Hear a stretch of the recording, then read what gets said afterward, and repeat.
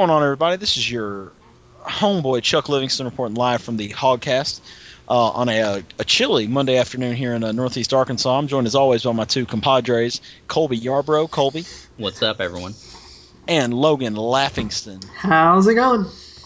Also could have went with Logan Living Room there because he basically he just chills in the living room a lot. That's me.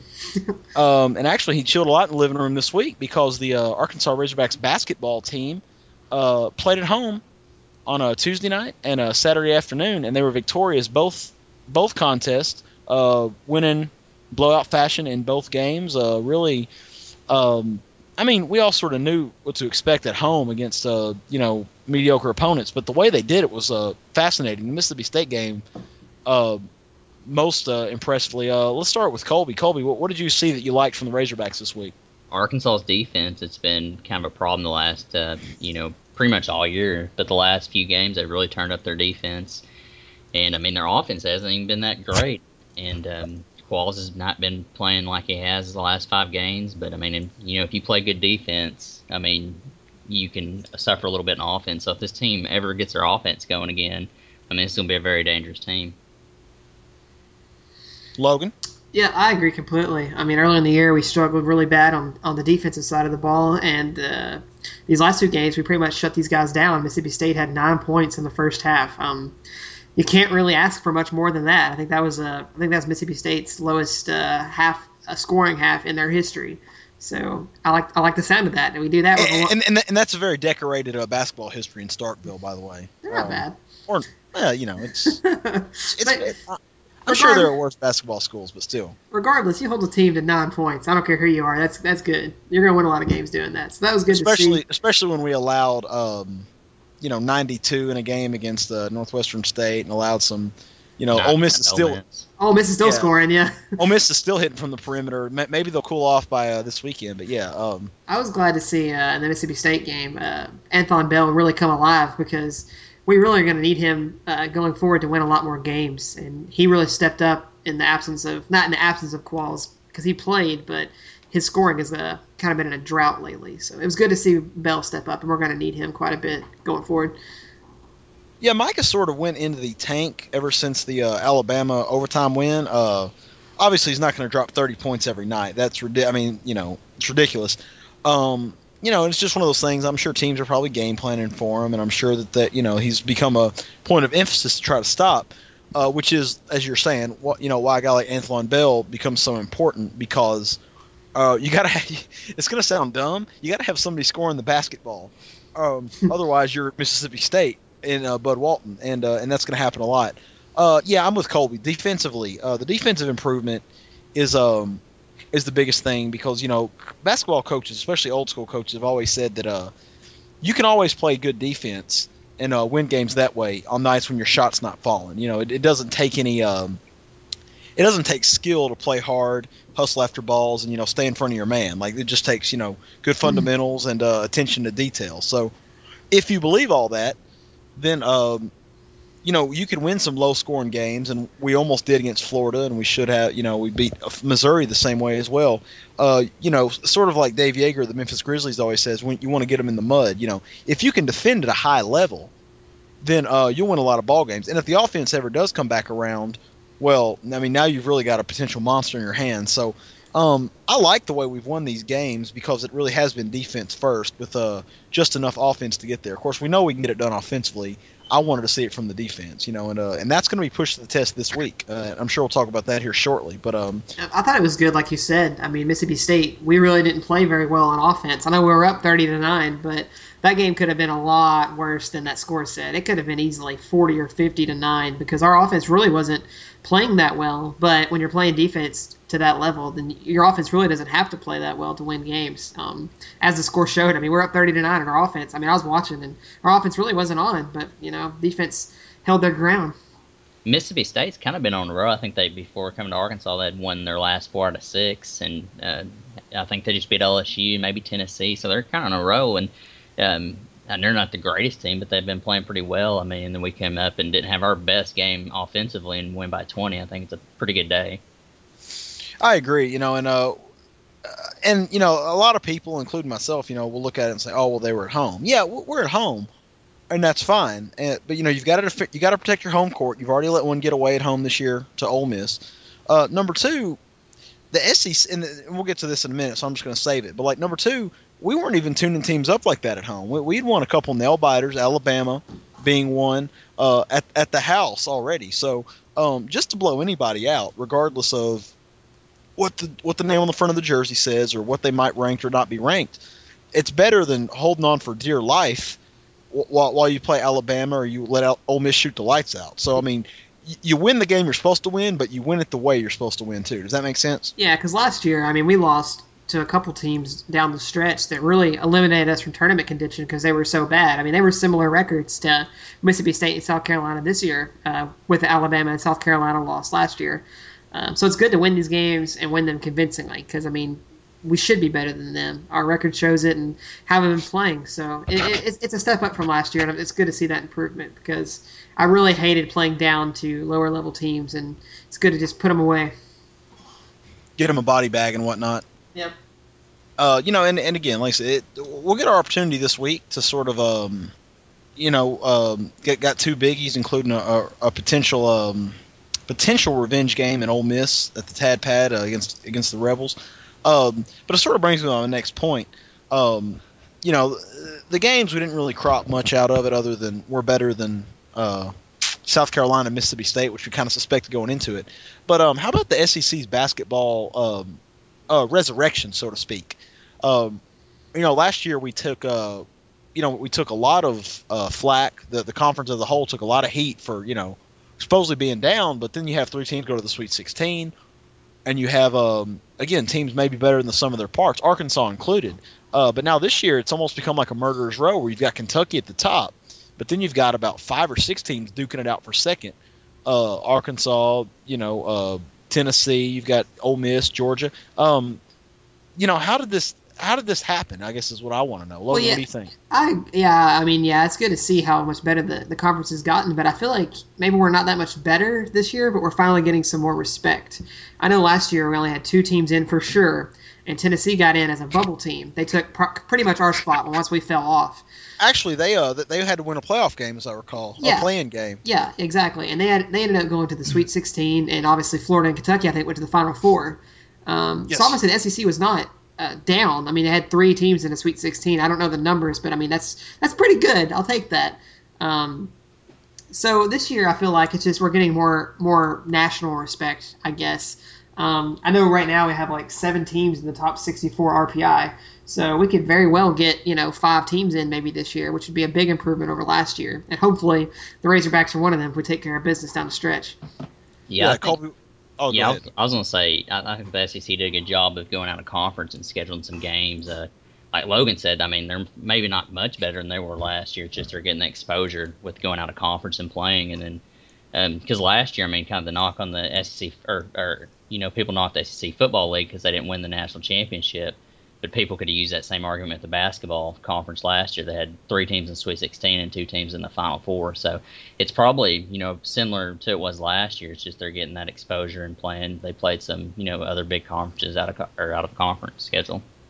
Well, and I also think they won some of those showcase games, so to speak. You think about Arkansas, just specifically. You beat SMU SMU. on the road. You win a big game at home against Dayton. You pick up some large wins, and now people start paying attention to your program a little bit. Of course, there was also a loss to Iowa State and Clemson in the mix there, but you did play those games, and I think a lot of times in basketball, especially because of the marathon nature of the schedule, you sort of you get you get credit for playing those games where even if you lose them, they don't really hit you for it because basketball some nights you're just not going to have it.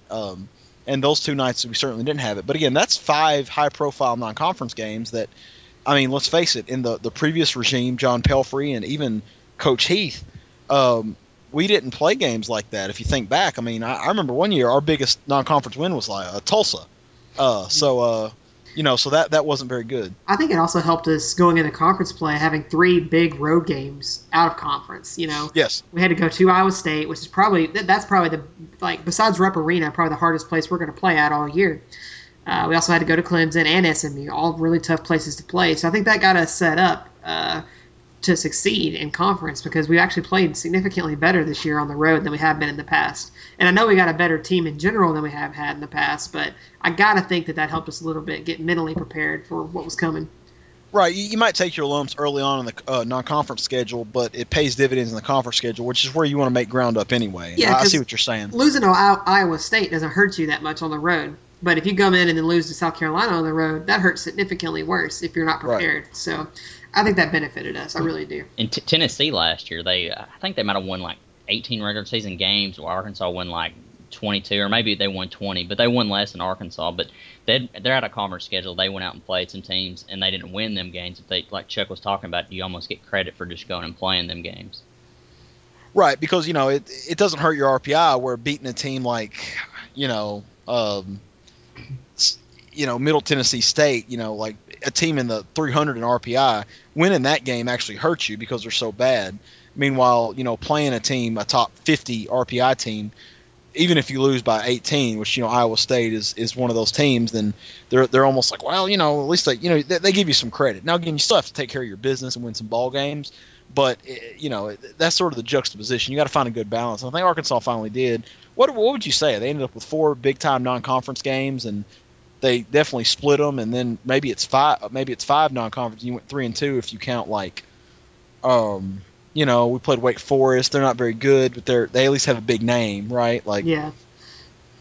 so, Well, Yep. so 3-2, 2-2, something like that is not terrible. well, that's what we said at the beginning of the year. If you split those games and win some of the road ones, we'll be fine. And that's what we did. We took care of business from that aspect. And our 3 of our 4 toughest non-conference games were on the road.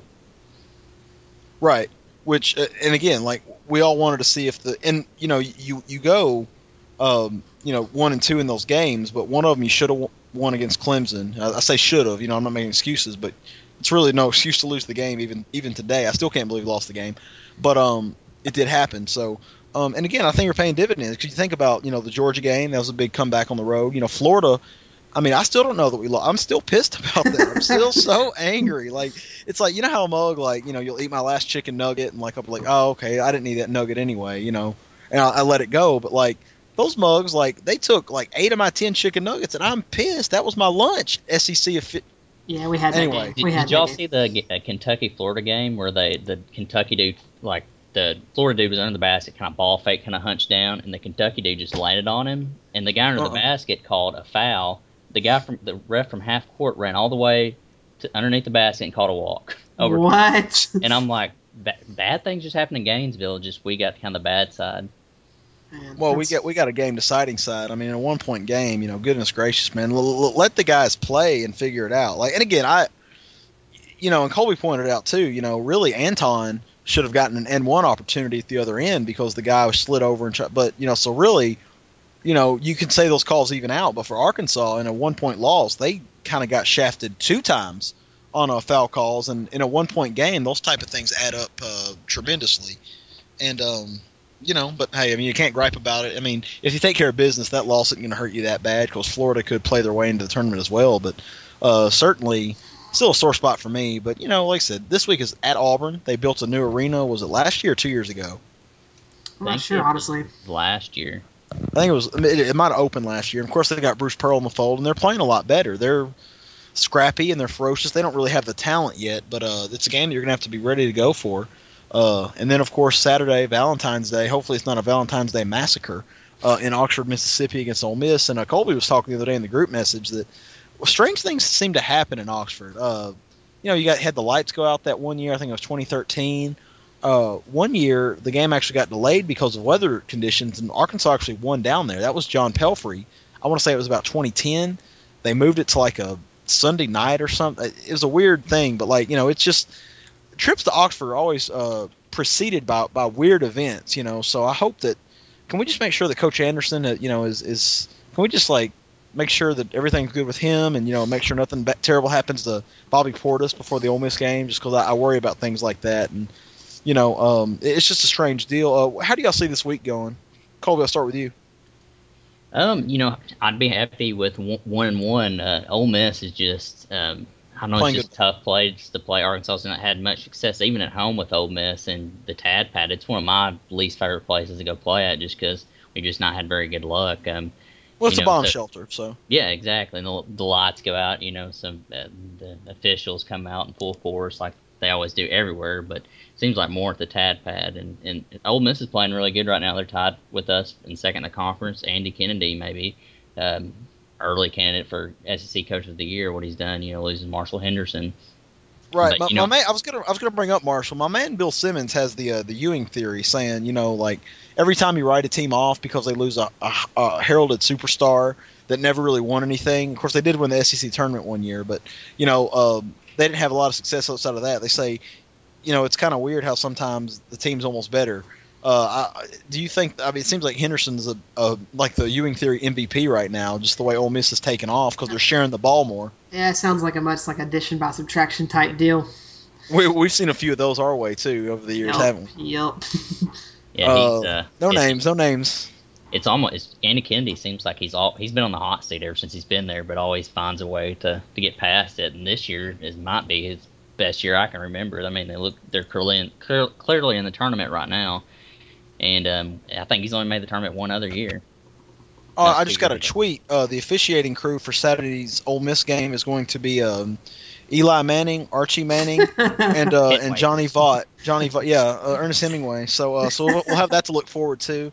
I'm sure I'm sure they're going to have an even-handed approach to officiating, and that won't be a factor in the outcome at And all. Houston Nuts are running the scoreboard. Houston Nuts running the scoreboard, and John Pelfrey's actually signed on to be a guest assistant for the Rebels that night. I guess Florida plays on Sunday, so he's going to be in It'd two be funny places. if John Pelfrey's just like assistant coaching everybody that's playing Arkansas that week. It's just like John Pelfrey walks in, "What's up, guys?" He wears the same suit all the time. He's just like, oh, what's going on? Like he shows up at the Auburn sideline, and He it's just just like goes to like the Hog Heaven store and buys the tie for the week. Whoever he's playing, like whoever he's coaching. Tennessee. Yeah, oh, gotta Ole get Miss. my volunteer tie on. Eventually, they just stopped doing business with him. It's like, hey, look, I know it's a $45 tie that's really like $20, but look, you got to go, Pelfrey. You're wearing us out, okay?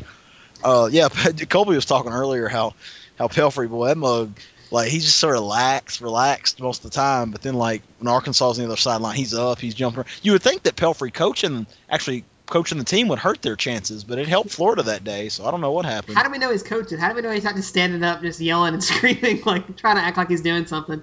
I feel like We Billy can't Donovan lose would our rip his voice composure. box. Like on old school, like Will Ferrell, he's like saying, Yeah, You can't lose our composure. and he starts like banging on the lockers and stuff in the locker. I feel like Billy Donovan is such a ruthless like assassin type guy that he just like he removed his voice box when he started. So like he's like, all right, this is assistant coach Pelfrey, and Pelfrey's like trying to sign to him, but the kids don't really get it, and it's like, oh okay, never mind, this is weird. But Coach Pelfrey's a weird guy. It's not basketball season unless I take an unprovoked shot at John Pelfrey, of Sometimes he's got course. to lay there and bleed, man. Sometimes you just got a warrior. Sometimes has to lie down and bleed, and that's the point that Pelfrey's squads have come up with. Big week for Arkansas because here's the thing. The Auburn game's first, so if you walk into a trap down there and you take a loss, now you're looking at Ole Miss. I mean, I don't want to say a must win, but you certainly don't want to go 0-2. And Well, during here's the week, and go ahead, Logan. here's the problem with this week. We're ranked again. So you go ahead and Right. you go ahead and mark up at least one loss, but I do think that we can out talent Auburn. The only scary part is they've been playing very well, Yes. even though they're under talented. They're playing with a lot of heart. Bruce Pearl's a good coach. He's got them Right. fired up. I watched that Ole Miss game they had. They had Ole Miss come to Auburn. They played them very tough, and obviously Ole Miss is a good team. They ran us out of Bud Walton, so And they beat LSU at LSU. yeah, so it's not they're better than their record says, but I do think that we'll be able to take care of business there. But I really think Ole Miss is going to get the sweep on us, guys. I mean, they just look like too much for us in Bud Walton, and I don't imagine it's going to get much better in Oxford. I hope to be wrong, but I just don't see it changing much. Oh God. There's a loud cackling coming from Birmingham, Alabama. I think it's friend of the podcast, Alex McDaniel. She loves having us. We're going to try to get Alex on after this Ole Miss game on Saturday. If Arkansas wins, Oh yeah, if Arkansas If wins, Arkansas, if Ole Miss loses, yeah, we're just going to we're going she's to shade her out booked. She's totally. booked. Yeah, yeah. Nah, we tried to get in touch with her and she was unable hey, to be as reached. soon as So she starts talking smack though, we're gonna just be like, remember the Ole Miss's best football team since the '60s? since Archie Manning, Yeah, yeah, 30 zip, and Arkansas just scored again. yeah. Arkansas Uh, still scoring Arkansas just sacked Bo Wallace.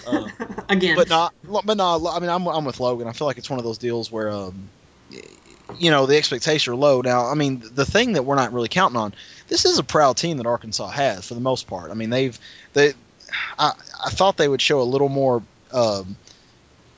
Intensity against Tennessee after they let that game get away in Knoxville, and they did win the game, but they let them hang around. But I feel like they should have been really sort of embarrassed by that effort against Ole Miss the first time in Fayetteville. And and I just feel like they're going to be supremely motivated for that one. Basketball's a funny game like that where Ole Miss shots were falling that night, sort of like the Arkansas Ole Miss game last March at Bud Walton, where Arkansas literally couldn't miss. Like I think they tried to shoot like with their offhand and were still hitting. They shot like 60%. Like those nights where you can't miss, you can beat anybody. Yeah, I will But say that is true because they shot 78% in the first half. Like that's literally that unheard seems of. pretty good. That That's seems pretty good. unheard of. So that's sort of my counter to that. I mean, and I'm not saying I think Ole Miss has to be the favorite. I'll be surprised if Arkansas is able to win the game. I don't think it'll be 20 points again. And again, if Ole Miss isn't hitting shots, I still feel like Arkansas is more talented than Ole Miss. So it's one of those deals where if they just cool off a little bit and just hit half their shots, Mhm. what happens in that game? That's sort of where I'm at. And Man, Arkansas's defense has improved too. So Chuck's trying to change my mind over here. He's got me trying I'm to trying hard. rethinking it. I'm a contrarian. Like I often if you say I love arguing with Logan of all people. If Logan says something, I kind of have to talk him out. I'm just saying that, yeah, Ole Miss is the favorite, but if we're defending better, and if they don't hit everything they throw up, I could see Arkansas being in the game, and and Kai Madden coming through for us like he always does, or Oh, Bobby Portis, or or anybody, just anybody. I will say this. I think the key to that game is Michael Qualls. I think he has to get Yes. out of this slump. I think we can win at Auburn without him shooting the lights out. But Ole Miss, we're going to need his A game because Ole Miss is a tournament team. They're a good ball club. Yeah, and that would be huge. I mean, would that be our best road win of the year, other than maybe Georgia. Georgia? And of course, SMU's turned it on too. So that again, that's just another nice boost. Because I feel like I feel like we're a lock at this moment. But an 0-2 week with some other big games left, it clouds the picture a little bit. But the RPI is still good. The out of conference schedule is still good, and we've taken care of business when we've needed to. It's just going to sort of be interesting to sort of monitor how things are going. Yeah. I'm excited. It's going to be a big week for us, and again, that's going to be Wednesday night against the Auburn Tigers, or is that Tomorrow night, Tuesday night? Tomorrow Tuesday night. night.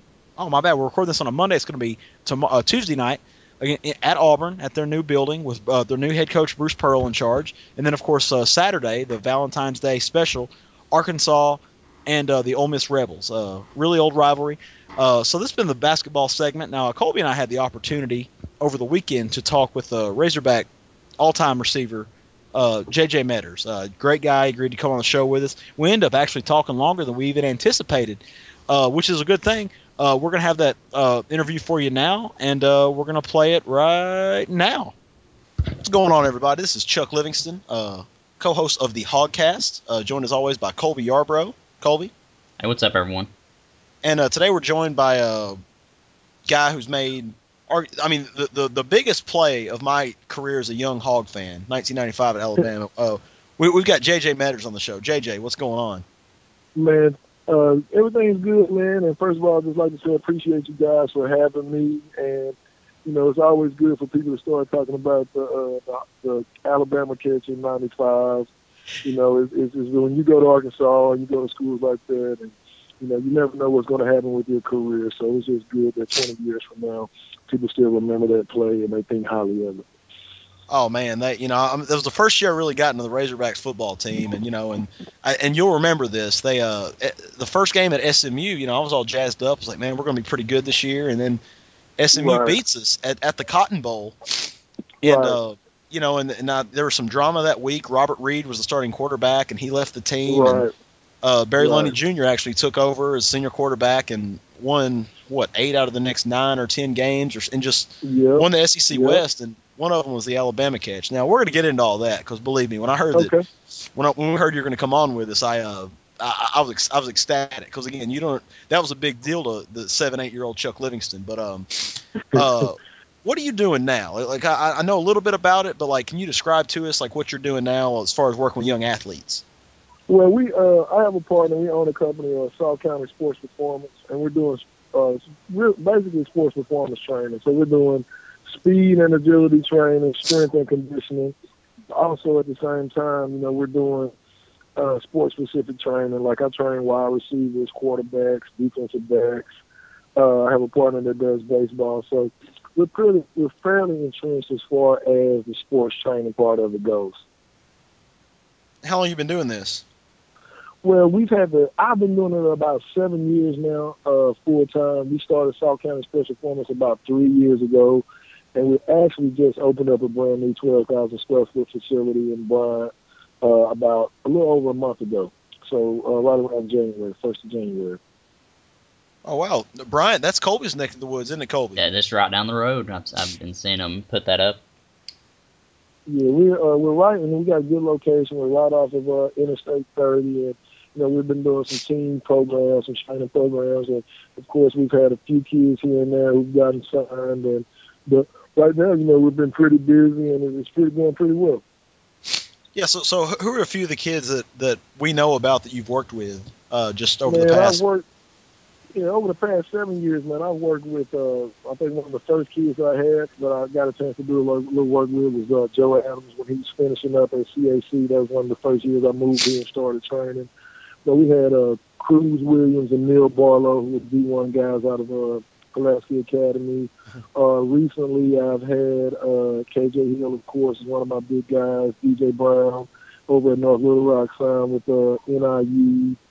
Now I had a couple more kids that signed with smaller schools this year. Will Jennings over at Catholic signing with UAM. Had a couple of kids coming up from Camden. Byron Keaton, who's going to walk on up there at Fayetteville. And Tyler Phillips, who was like the number one Spark guy, Nike Spark training guy in the country last year, finished number 4 overall. And he's walking on up at Fayetteville. And I've actually got a D1 track and field athlete, Melinda Murdoch from Bryant last year, who's a freshman at Memphis. So, and we've had a lot of kids doing a lot of different stuff. We've got a kid that's training here now with my partner, Blaine Knight, who's signed to go to the plate, be a pitcher for the Razorbacks. And, so we've got a little bit going, across the board. Well, definitely some big names we've heard back in the past. Who's some kids that are Right. coming up? Sophomores and juniors that Man, we not hear have, from. yeah, sorry. So we got a good group of young kids, man. We got Demarie Crockett, is probably one of the bigger names we have coming out this year. He's a running back, 6 foot, 215 pounds, 4'4", high 4'4", low 4'5" guys being recruited. I already got a few offers from Memphis, Arkansas State, I think, maybe Henderson State, but he's been visiting Oklahoma's, Auburn's. We got a wide receiver, Tobias Enlow, out of North Little Rock. He's a 6'2" guy, 185, 190 pounder who's getting some D1 looks. We got a guy that I call a sleeper, man. He's John Johnson, 6'2", 205, 210 out of Harmony Grove, rushed for right around 2,000 yards last year. And so another guy who's being highly recruited. So, we've got a good group of kids that are finishing up this year. I think out of our elite group, we had about 8 kids that we had our hands on that got signed this year on signing date. And then a 2016 class, we should have about 10 kids from D1, D2s, and D3s that will get signed next year on signing day. Man, that's exciting, man. This thing is really blowing up. Man, it's crazy. I think one of the guys told me the other day, he said, man, it's crazy how you guys have started, really, from the jump, been able to help develop elite level athletes and produce elite level athletes over a short time. And, it's crazy because I think right now we have the most college level or college ready kids training here of any other place in the state of Arkansas. And that's including, some of the bigger, training facilities. And but I think one of the things that we've done different is that we've really got grassroots. And I'm at all of the youth football games and youth sports and finding kids 6th, 7th, and 8th grade. Like KJ Hill, for instance, he's been training with me since he was an 8th grader. Dijon Denton, who was an outside linebacker at Henderson State last year, he was training with me since he was a 10th grader, all the way through high school and through college. So, a lot of these guys, we're finding them early, helping them develop, helping them get better. And, it's just, honestly, I've had a couple of jobs since college, but I haven't had anything to where, I'm enjoying it as much and working hard, working all the time, but we're getting a lot of enjoyment out of what we're doing. Well, and one of the kids I know that have at least met with. I don't know how much you've worked with him. Is Gary Bohannon from Earl. Oh yeah, Gary. Gary's been down a couple of times, man. He's a kid that actually fits here. My former receivers coach actually has a AAU basketball organization, and Gary plays for him. And he just felt that he needed to come down here and train. Whenever he was in town training, and he hit me up with Gary. And man, I was just when he walked in the door, I couldn't believe it. I couldn't Yeah. believe the kid was a ninth grader. But he came in there, phenomenal looking athlete, jumps, runs. He has all the tools, and it's just scary to see a kid his size and his development at 14, 15 years old. Well, a funny story. I was covering one of Earl Junior High's games last year. He was in eighth grade, in Right. 2013, and I get out hmm there and I'm looking and I'm like, man, who's the big 13? And they're like, oh, that's Bohan. He's an eighth grader. I said, what? And like, at the time he's 6'2" or so, and I was like, there's no way that's true, but you Right. know, but loves to work hard. I don't know. Like I think he, and I'm saying this just sort of off the cuff. I think he likes basketball better, but I feel like somebody that that Yeah, and I think that was one of the reasons why they introduced me to him because I think he maybe does like basketball a lot better. But I mean, if you see him, man, he's just a football body. Man, if he's a guy that definitely was born to play football, well, that's my he point. Yeah, somebody that big, yeah strong, and fast. yeah, but At that age, but he just turned 15 in November. right, I know. And then but you know how kids are, man. You know basketball seems probably a little more fun to him right now. Probably a little less work, for his size, but I think that most of the people that I've talked to understand that he probably could be a pretty good basketball player, but he has all the tools necessary to be a great football player. Yeah, I know. And I think that, but I think if he's smart, man, I would keep continuing to play both. It's going to help him develop a bigger menu of abilities, and so it's I think it'll help him in the long run. But I definitely see him as a major D1 football prospect over the next couple of years. Yeah, I know Chuck is just. I guess a few months ago he was just raving about this guy, and of course you've seen him as well, and so it's somebody to look for in the Right. future. Right. Yeah, definitely. But I know that I talked to Lonnie about it, and I know Lonnie's been down to see him. Just I think last week, like last Wednesday or Thursday, he was up in Earl, to see Gary, and he's a guy who had the Nick Sabans and all those guys will be coming through Earl to check him out over the next couple of years, without a doubt. Yeah, I actually ran into Lunny down in Junction City as well. He was looking at Jamario Bell and another couple Yeah, guys. So right. he doesn't get much off time either. It doesn't seem like he's always traveling and doing something. Man, Lonnie is working so hard right now, man, and I really love it, man. First of all, I just want to say he did a great job this year pulling in a heck of a in-state class Yes. 2016. We hate that deal with KJ didn't work out, but still, even without getting him, bringing him into the fold, they're pretty deep. They probably had one of the best in-state classes they've had since I think maybe 2008, 2009, somewhere in that time frame. And but man, he's working, and one of the reasons I'm pretty sure they brought him on the staff because he was an in-state guy and his Razorback connections, and it's really paying off. And I just really want to go out and say that I really love the job that he's doing, and we really want to make sure that we're out there supporting Barry. And how big is that for somebody that's got contacts with coaches across state, got contact with you as well? These in-state players. Yeah, man, he it's so big because he can get there first, and that's the thing, a lot of the in-state guys, and we've seen, guys here and there who've left the state, but, in the previous regimes, it was primarily because they got on these guys late. You know what I'm saying? So, if Auburn or somebody offers them and then in-state comes back and offers them after that, then, it's going to be a dogfight. But, if you can build a relationship with these guys ninth and 10th grade, then we got a better chance of, when we got top guys of being able to keep them in state and keeping them in the fold. Yeah. So basically, you mentioned your facility, and that's in Bryant. Right, You said it's off of right, Interstate 30, which right. seems like a really prime spot for a business. Am I right? Yeah, man, we couldn't ask for a better location, honestly.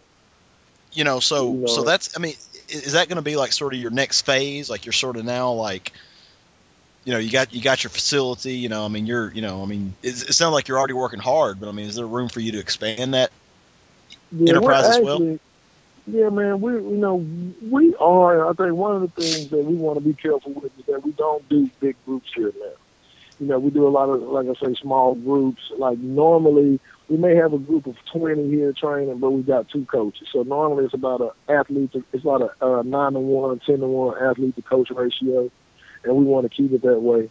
But also at the same time, we're also looking at into right now we're looking at a place in Hot Springs, uh, and also a spot in Cabot. And we don't want to get where we got a million kids training here. We want to try to keep it to where it's almost like getting individual training, but it's still in a group setting.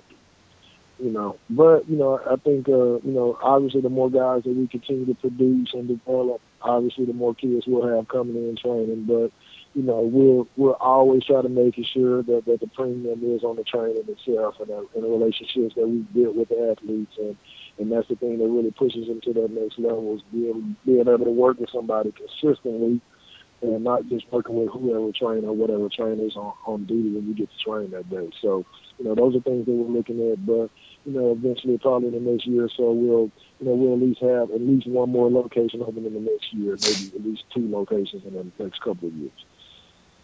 Sound like you got a vision then, and it's all sound like it's working out. And again, Yeah, some but of the guys you've worked with is only going to help that cause.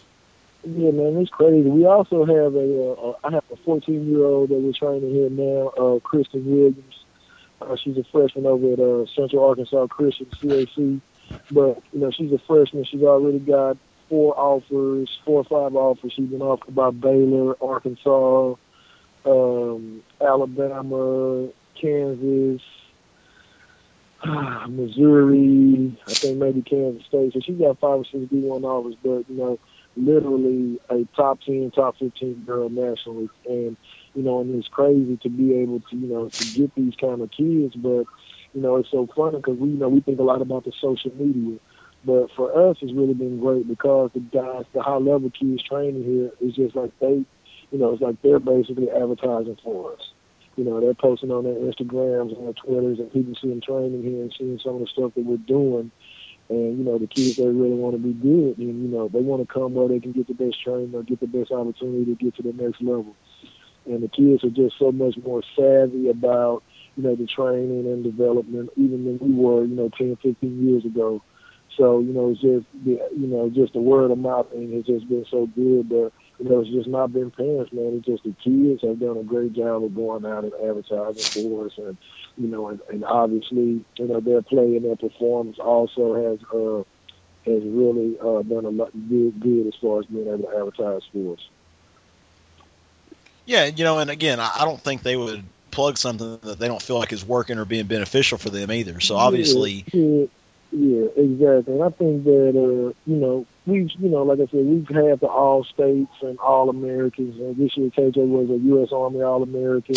Last year, we had him and Tyler at the Nike Opening, which is the biggest and the most prestigious football camp combine, in the country. We had two guys there, out of the top 150.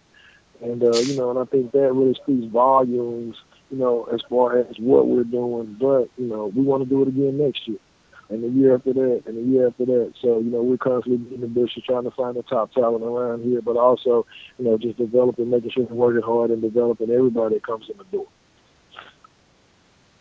makes sense. And again, it sounds like y'all are really driven, and you got again, having baseball, I think, is a big thing too, because Right. you don't want to be just a football factory. You'd like to be able Right. to you know Right. Yeah, no, the baseball thing is just really big. I know you guys are a little bit familiar with Saline County, and baseball and softball is very big here. yes. But the thing is, it's also about having a niche. And I think my partner's doing a lot of stuff now with arm strengthening protocols for not just pitching, but for all throwers. And that's one of the things that we're working on now: arm strengthening protocols, pitching, throwing, but just 5 tool. And basically, what we have, we have sports performance, but we have our 5 tool baseball training to throw, run, field, hit for power, all those things, and just trying to help guys develop all the way around. I think one of the things that sets us apart is that we have the ability to develop a complete athlete here. We got the strength, we got the conditioning, but we also got guys who played at a high level, who've been, who understand what it's like to be in front of 100,000 people, or they understand what it's like to be in a locker room with other guys who are just as talented, but still being able to rise up and show and being able to separate yourself, in a pack of alpha males. And I think that's one of the things that, I don't worry about what's going to happen to my kids when they get to college, because they're in here training. They say iron sharpens iron. Well, they're training with top talent here every day. So when they get to college, they're just going, they're going to be accustomed to doing that, and they're going to be able to raise their level up, and they'll be ready to compete. It's an interview. Okay. They well, yeah, so real quick, do you want to give out the contact information for your company, maybe an email, a Oh phone yeah, number, and man. address? It just Yeah, hit me. definitely. Yeah, you can definitely give me a call directly. My phone number is 501-200-2800. So that's a pretty good number to remember. 500-200-2800. A lot of And eights. we also have our website, which is saltcountysp.com. And then you can email me at jj@saltcountysp.com. And of course, your Twitter handle is at J Meadors, Yeah, yeah, JayMeadors. yeah, And you're definitely. And that, good. And I'm oh, on and Facebook too as JJ Meadors. Good. and your avatar on Twitter brings back some good or slash terrible memories of the big hog on the shoulder pads in the Apex days. Man, Uh, I hated those jerseys, but it's just funny, man. It's like the kids. Oh my god, the kids are like, when I say Apex, like they don't even know what Apex is. You know what I'm oh, saying? What kind of jersey? Like, what kind of jersey is that? I'm like Apex. I'm like Apex. So Apex. it's funny, man. But I have so many people calling. I don't even have one of those jerseys, but you would be surprised at the Razorback fans, and they want to buy. I had a guy that said, man, he said, will you sell me that jersey? And I was like, I don't have it. He's like, I'll pay whatever you want for it. I was like, I don't have it. He's like, man, I'm serious, man. I'll pay whatever. Just name the price. And I was like, I do not have it. So, man, those jerseys were cool. Those jerseys we wore the '94 season for our 100-year anniversary. And but I just hope that never, ever, ever see those again. I'll be honest. There was about a week. There was about a week back about. It was when Coach Petrino was there. Like I saw him. I saw one of the old games on Fox Sports or something, and from the '94 Yeah, season. And I was like, yeah, man, like they're ugly, but I kind of want one. Like I kind of wanted to get one and wear it, and I couldn't find one. yeah, eBay didn't have them. yeah. Amazon didn't have them. So all right. So real quick, Jay. All right. So the catch in '95. San Francisco 49ers got their catch. Dwight Clark, of course, in the end zone. Right, New England's got their catch from the other day. It was Julian Edelman right, for the touchdown. right, Arkansas, in my opinion, your catch put Arkansas on the map in the SEC as a football school. It took a little while to really get rolling. You were gone. Coach Nutt was there, but uh, right, talk about that last drive. Like, I mean, because I know you converted a couple of fourth downs. Lunny's running right, around for right, trying to stay alive. Anthony Eubanks made a right, big catch. You made the biggest right, catch. right. Just tell us what happened on that last drive. Was that your favorite game as a Man, Razorback? that yeah. After the fact, when you look back at it, of course, and I think that's probably what most people remember. Is the thing, man, that I can remember about that game is that first of all, I was having probably the worst game of my career that day. Oh, I caught one pass. I let a punt bounce on the ground and roll down to the one, and we got a safety. On the drive that I actually ended up catching a touchdown on the first play of that drive, I missed a bomb like on the first or second play of the drive that went right through my hands, and I was just having the worst day. But the thing is that the two things I remember. I remember that when I came back to the huddle after missing that first one, I remember Bear just looked at me and just said, "Stay with me," because he knew that it was just at the end of the game. I pretty much thought that I had lost the game for us. And I mean, kids, people say, I was competing and I wasn't thinking. I mean, if you drop a bomb with 3 minutes left in the game and you down six playing Alabama, then that's pretty much it because you're not going to get another opportunity against those guys. But I remember that. Actually Lucas made a big catch on fourth down when we probably should have been out of there. And but I can just remember that once we got down to the goal line, and I just, I was like, Coach, just come to me, and but you're sitting over there. So finally we get to the fourth down play, and they call basically it's like an option play, and it's just basically what Coach would always say. He said it's backyard football. You and Barry just make whatever the defensive back guy does, just make it be wrong. If he jumps outside, I was going to turn inside. If he jumped inside, I was going to turn outside. If it was man-to-man, I was just going to turn it into what we call a whip route or a read or a return route. And the guy, he played me man-to-man, so I faked like I was going to go across the formation, and I turned and I whipped out of it. And it was so cool because I came wide open, and I think Barry saw it. We've been playing together for 4 years, so like we both had good recognition as to what was going on. We got what we wanted. And I actually came wide open. I think Barry just relaxed a little bit, man, and he flipped the ball out. He kind of flipped it out there to me, and it went straight into the ground. You were too open. Yeah, exactly. And it was like, and he even said, he said, man, I just relaxed a little bit because I just wanted to flip it out there to you, and it actually went right to the ground and towards the ground. I don't want to say it went right into the ground. It went towards the ground, and I got my hands under it. Yeah, and I got my hands on it, but the thing I think people saw is like when I jumped up, the ball was kind of bobbling, just a little bit. But, the referee saw it. He saw it clearly. He was standing right there. And, and honestly, for me, man, the first thing that, I went to the locker room and cried because I thought that honestly, I was still thinking that I lost the game for us. And that's, and it was just so emotional for me because we had beaten SMU the week before. And this was going to make us 2-0 in the conference. It was my senior year, and it weighed so heavy on me that I didn't catch that ball. There, honestly, like once I got out the field, I went to a stall in the locker room and I cried for maybe like 5 minutes, got that out of my system, and then I went and celebrated with my teammates. Emotions running high at that point in time, though. I mean, yeah, man, it was tough. It was like I almost want to cry right now thinking about it. Hey. But it's just like people don't get, I hear, like when I work for Pfizer, I know people would say, oh my God, we're a team and we're going out here. And it's like, but it's nothing like being out there with 85 guys and y'all competing and y'all landing on the line. And, I don't, doing bad for me personally, I can live with that, but I don't want to let down those other 84 guys who are on the team with me. And so, it was a little bit tough, but, I was glad that, the coach came to me on the last play. And I think that, it's like people asking about the last catch, and I'm proud, but I'm even prouder that, with 4 or 5 seconds left in the game, Alabama, and you got to have one play that the coach calls your number. And to me, that means more to me than obviously making the catch because, if they got to have it, they felt like I was the best option to be able to get that done. And that, that's probably what I'm most proud of.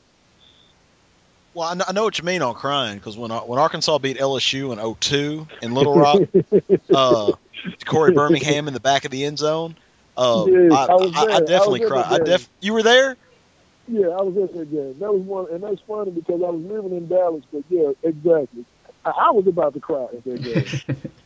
Well, because I thought we were done, but then somehow Matt Jones hit I think Richard Smith for like 55 yards, and then man, it was like 90. That play from Richard Smith was like 90 yards. And to get him down there, and then you got Birmingham. I mean, it was just. To get him down there. But I think before that, because we were down like. I can't remember where we were down, and if I'm not mistaken, I think Richard scored one like 90-something yards that day. He scored a long one against Tennessee.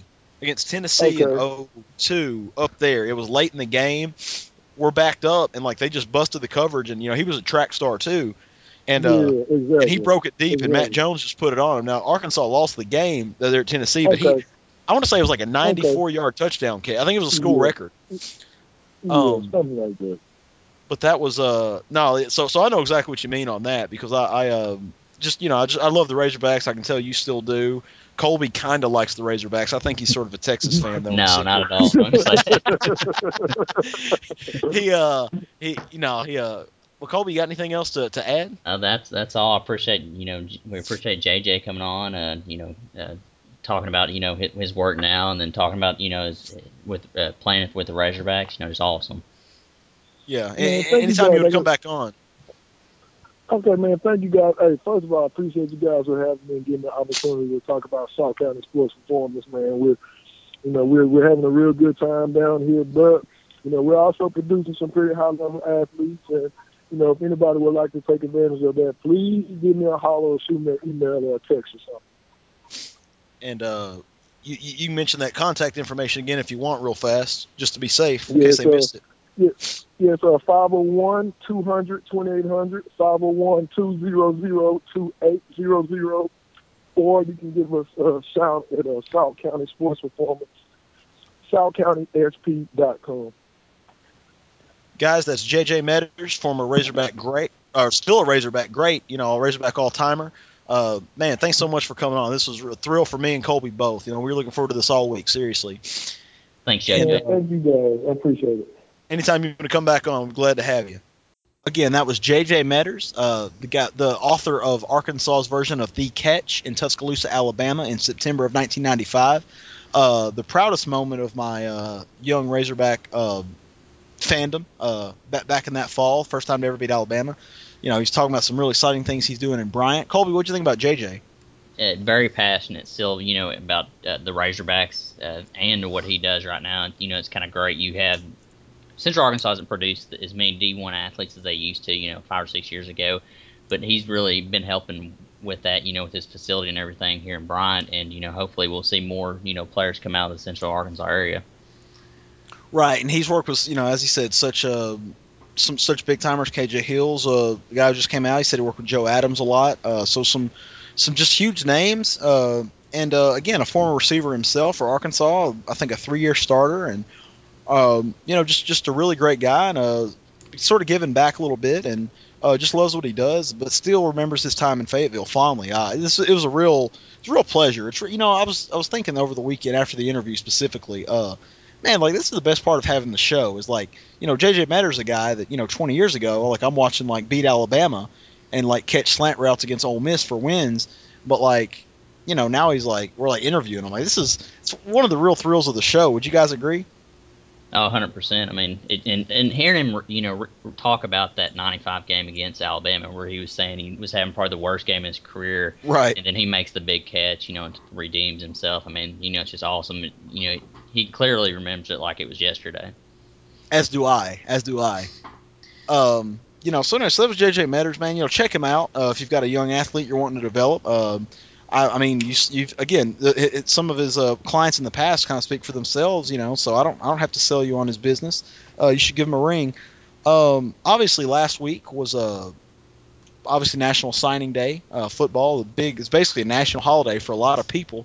The Razorbacks hauled in a consensus top 25 recruiting class in the country, and Colby's our recruiting guru, and I'm going to throw this over to CY to get a few thoughts from him, and Logan and I'll follow up with our thoughts as we see fit. Colby. Yeah, Arkansas signed 24 last week. Maybe they might get one more. I don't think it's coming anytime soon, or they might use it for next year. But I'm just going to go down the list of who signed and maybe a little bit about them. Josh Allen, offensive lineman, he actually committed to North Carolina last year, and things didn't work out there. Coach Pittman stayed on him, and then they went and got after him. He had a lot of big-time offers come out of high school, Florida State, and some other big offers.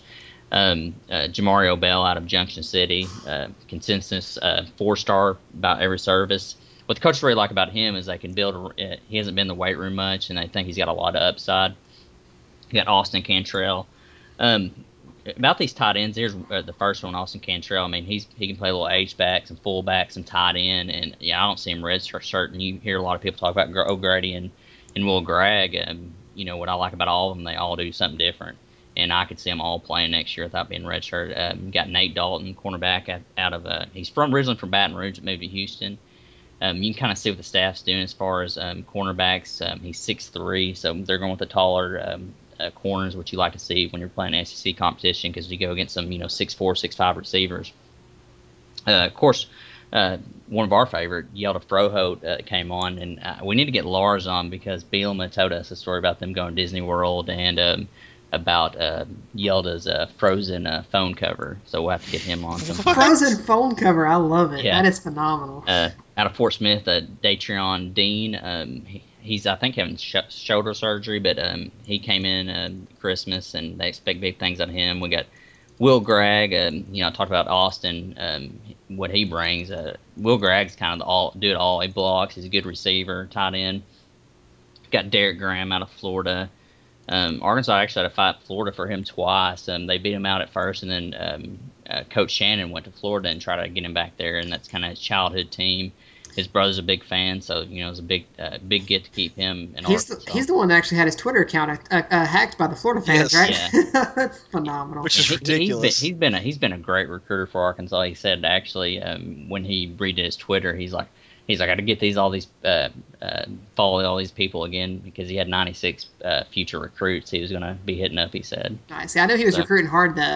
He was recruiting really hard on signing day for KJ Hill. I remember yeah. he tweeted out saying, I've signed my letter of intent. I'm headed to Arkansas. I hope to see you there. So he's obviously trying real hard. Like to see a guy that's all Razorback like that. And he's 6'4" and 217. Probably started at outside linebacker, but I mean, with that size and frame, I mean, you could see him maybe moving defensive end or anything. He's got a good frame. Dre Greenlaw out of Fayetteville. It's another guy that they're pretty high on. Georgia actually came in late and offered. Bielema said that Rob Smith actually went and watched him, and he's like, "Yeah, let's offer this guy." We got Colton Jackson. He's actually the only one out, and that's what's been really impressive about this class. Every one of them but Colton Jackson's got another Power 5 offer, and that's not knocking Colton Jackson. When they offered him, he hadn't even started varsity football yet. Coach Pittman just went and watched him just for like a little bit. Told Barry Lunny to give Bill a call and tell him yes. So I mean that's one of the things when Arkansas offers early. A lot of times like coaches they kind of cut their losses unless it's something they see, especially offensive line. They know that Arkansas, if their in-state kid commits, is probably not going to get. And Bielema even said he's like Colton Jackson was in the DFW area. This guy probably has 50 offers. Kendrick Jackson, linebacker out of Louisiana, he's probably Arkansas's first middle linebacker they've truly had that I can remember. Usually they're having to get an outside linebacker or maybe a safety, and they're kind of converting them. But that'll kind of maybe The with old Joker position, like Jericho yeah, Nelson. Yeah. and maybe this might give an opportunity to move Brooks Ellis to outside linebacker, move him to middle linebacker, him and Josh Williams, and I think you put more playmakers on the field. And what's interesting about Kendrick Jackson, he's 6'2", 240, also plays quarterback for his team. He also plays shortstop, and he also plays point guard for the basketball team. So Dude can do it all. Good exactly. Lord. So a good get there, and Blake Johnson, the punter. I don't know if y'all ever watched his highlights. The dude can punt. He was actually on the All American team. I can't think. I think it was the Army All American game. He got selected. And there's only 2 punters, so he's definitely one of the top punters in the nation. I was Jeremiah kind of Webb, hoping for Blake Johnson. You'd say Blake Johnson, the punter, he's got one leg. I'd be like, oh no, how's this gonna work? and the exciting thing about him, he actually played linebacker for his team, but he runs really fast. So I mean, just because what's it, the Aussie? I can't think of his name right Sam now. Irwin Hill, Sam Irwin Hill's leaving. Don't the expect punter from down under. fake punts to go away anytime soon. I think you'll see plenty with Blake Johnson because Well, he's that's pretty definitely impressive athletic. considering he's So got one leg, but he can run. we've got Jeremiah Ledbetter, defensive lineman. I think he probably comes in and plays right away as a JUCO player. Had some really big offers. I think Georgia and Florida State both offered him. Florida, some other big time schools. He probably comes in and takes Trey Flowers' spot. Jalen Merrick, probably one of the most talked about, commits Arkansas has. I think what's impressive about him is Very Florida excited State, about him. Florida, Miami all wanted him, Alabama wanted him. He came to Arkansas, and anytime you can get that's in like anybody stealing something, a player out of Arkansas, except there's like 2 other big universities in that state. So it's really impressive they got him. He's only played football for 2 years, and he's got this one play in his video where it's almost like the blindside move where he pushes the guy probably 15, 20 yards downfield. So expect big things for him in the future.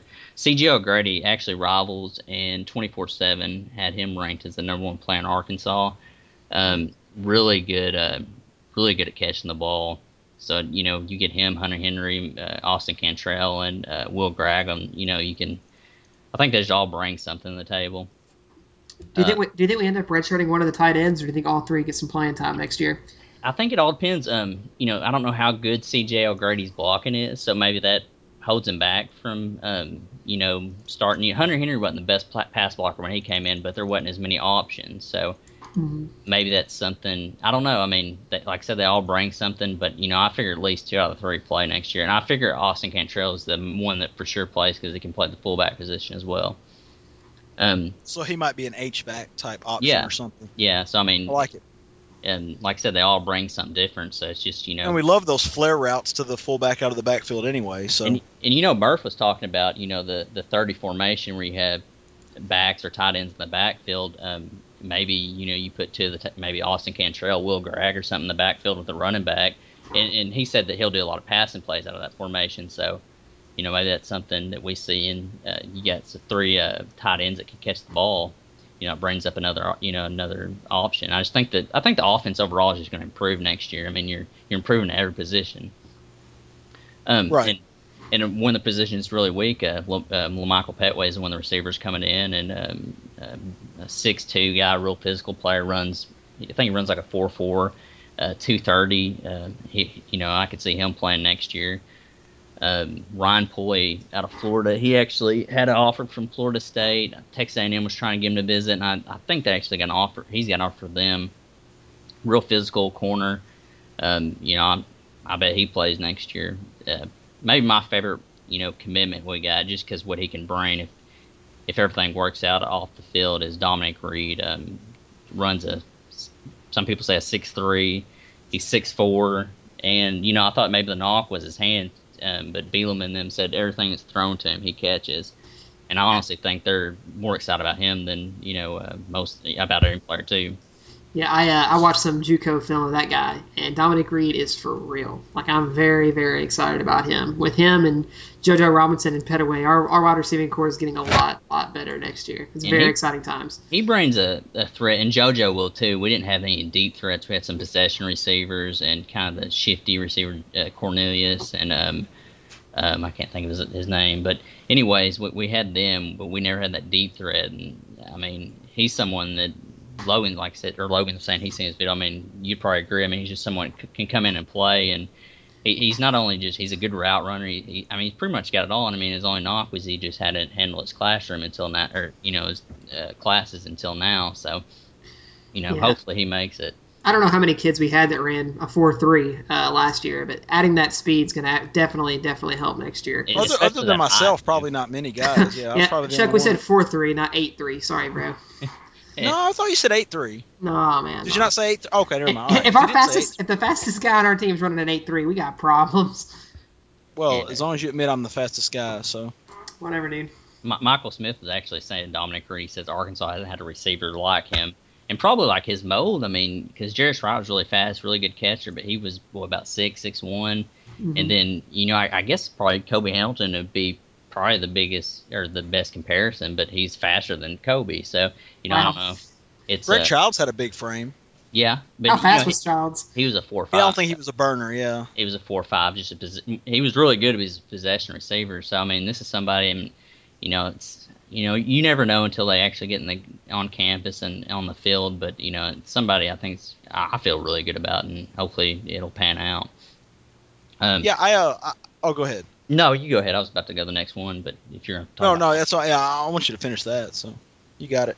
oh, I was gonna say Zach Rogers, offensive lineman. He's had a couple injuries. He's actually right at the number 1 center a year or two ago, and after the injury, he's kind of moved down. He's already on campus. T.J. Smith, which you had on, a great kid. He's listed at 265, but Bielman said he's already up to 280. Real hard worker. Deion Stewart out of Highland, maybe one of the most underrated signees that Arkansas has. He actually kind of reminds me of Joe Adams, one of my friends that was telling me that, and then that knows Dion over that a certain coach that used to coach at Arkansas said that Mm. that's who they reminded him of. And then you got Ty Story. The guy just goes handles his business. Bill already said he's just a true leader. I mean, he was out there, just for 2 days, and he's just commands the huddle. And so it's probably we know Ty Story will probably redshirt this year, but definitely a bright future with him under center. Got Willie Sykes. He's probably the biggest surprise out of anybody. Arkansas actually offered him Saturday before signing day. Never visited. Was committed to Nebraska. Arkansas got him to flip. Hard hitting safety. I figure he probably red shirt, but you never know. Raleigh Williams out of Dallas, he's been committed for a while. Was committed to Ole Miss before he switched. Bielema compared him to Monte Ball, so you know, a really solid recruiting class. I know a lot of people look at the stars, but a lot of time I'll look at the offers mainly, and it's just I mean every one of them's got a solid offer, had some Yeah, solid interest, and that's what's most impressive. if you guys go on Twitter, you actually see a list Colby put together of all the recruits and all the offers they had, and there was pretty much everybody on the list had some pretty amazing offers. So for us to beat some of those schools out is impressive.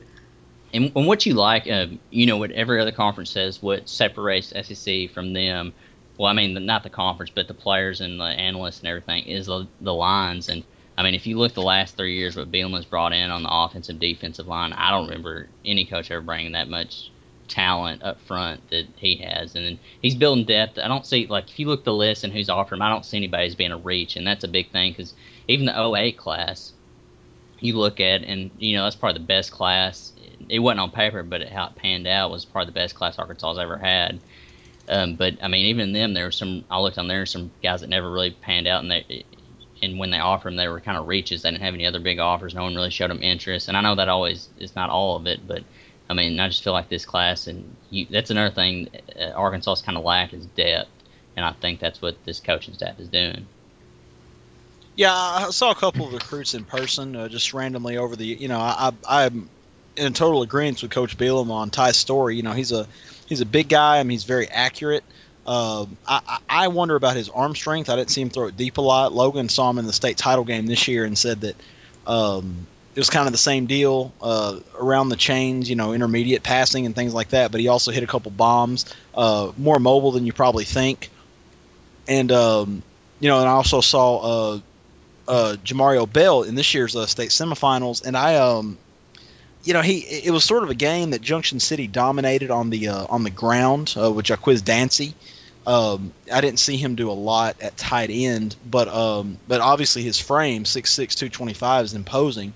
I think we can all agree on that. And again, they wouldn't have recruited him unless they thought he could play. So I saw what kind of stories capable of. Bell, he was sort of a he didn't quite have that performance, but I don't think the game really did. I might have called him or Junction on a bad night. So extremely excited. I'm with you, and Deion Stewart's a guy that I talked to coaches about that played him this year, and they said he was the best player on the field, and that he did everything. He made every play that his team needed to sort of win. He returned punts. He played cornerback. He caught some passes over the middle and things like that. And he's just a really good player. And again, when you start hearing comparisons, I get excited about that. Like Colby looks at the offers, I look at the comparisons to NFL players, and the Jarius Wright comparisons got me excited. Just like some of the other comparisons, like we were talking about Ed Reed a couple weeks ago, and I just want to I want to cheer for Ed Reed and Earl Thomas. So you know. Who's y'all's who are you most excited about, and who's maybe your underrated player that you think that's kind of going under the radar that's going to do big things here? Kind of like Kendrick Jackson, because sort of like you said, the middle linebacker. Instead of trying to play a guy out of position, I'm excited about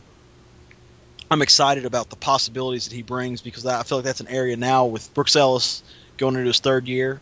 If he's ready to play, you can have a really solid linebacking core, and obviously you're losing Martrell Spate, but the future's bright. A guy like that, I'd probably say him or probably like we were talking about Colton Jackson or Jalen Merrick. Like I think with the offensive line coaching they're going to get, they're going to succeed. It's just a matter of time. So Yeah, I like Jalen Merrick a lot as well. I think he's going to do a lot of big things while he's here. And then if Dominique Reed makes it to campus, I think he's going to step up immediately and Ooh, Reed, be yeah. a factor. Because I mean, like we talked about, we addressed our needs immediately, and wide receiver was one of the biggest ones we had last year.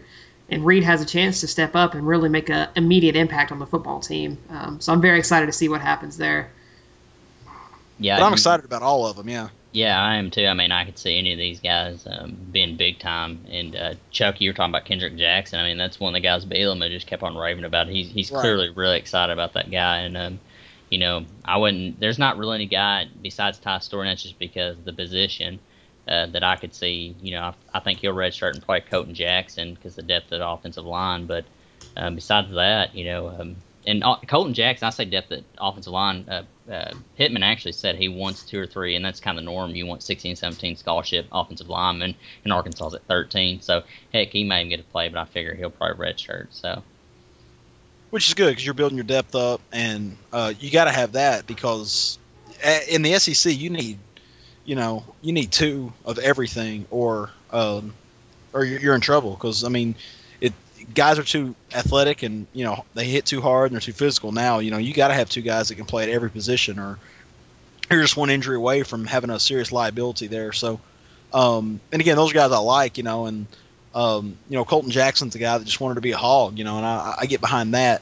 And of course, I think he's going to be a great player as well. So, it's weird to not be talking about skill positions like that, but I mean, Dominique Reed, everything I've seen and read says he's going to be pretty good too. So, That's the thing. If just you, an if exciting class. you build depth on the line, and then you can add some playmakers. I mean, you can do big things. Yeah, but I think it's a solid class, and the problem is, it was 22nd in the nation, and I think it ended up being 10th in the SEC or something, and Hmm. that gives you some pause. But again, at the end of the day, they're all around the same. They're all around the same area, so I mean, it's going to come down to coaching and execution. So, and I like the coaching staff we've got, and it seems like you've got a bunch of uncommon recruits coming to campus. So I'm not. What are you laughing at, I see you using Logan? that slogan, bro. Hey Uncommon. man, hey, I'm buying it. are I'm you buying are, it. are Hey, you an Arkansas staff member, bro? Come on. I don't have to answer that. Yeah. I don't have to answer that. And Well, if you go if ahead. you look, I'll make this quick. But if you Chuck was talking about uncommon, but I mean, if you look at everybody, I had a list of when I went through signing day in the Rock, and they have kind of lists of what other people they do off the field, and if you look at them, most of them are volunteering like soup kitchens, volunteering off, helping other people, and that's what we like to see is that they're just they could do that extra bit, and that's something you always don't see. Yeah, it's always good to hear that. It Well, guys, absolutely is. well, But guys, we're yeah, go ahead, Logan. we're running out of time here. This has been a big episode, obviously with signing day. Appreciate JJ Meadors coming on the show for us. We've got a couple interviews coming up soon. We're hoping to get Alex McDaniel on the show this week. We're going to see how that goes. And also coming up in the next month, we've got Martrell Spate coming on. He agreed to come and talk to us, which is very exciting as he gets ready for the NFL draft. So it's been good talking to you guys, and we'll be back with you next week. Thanks Thanks for everybody. Thanks listening. for listening.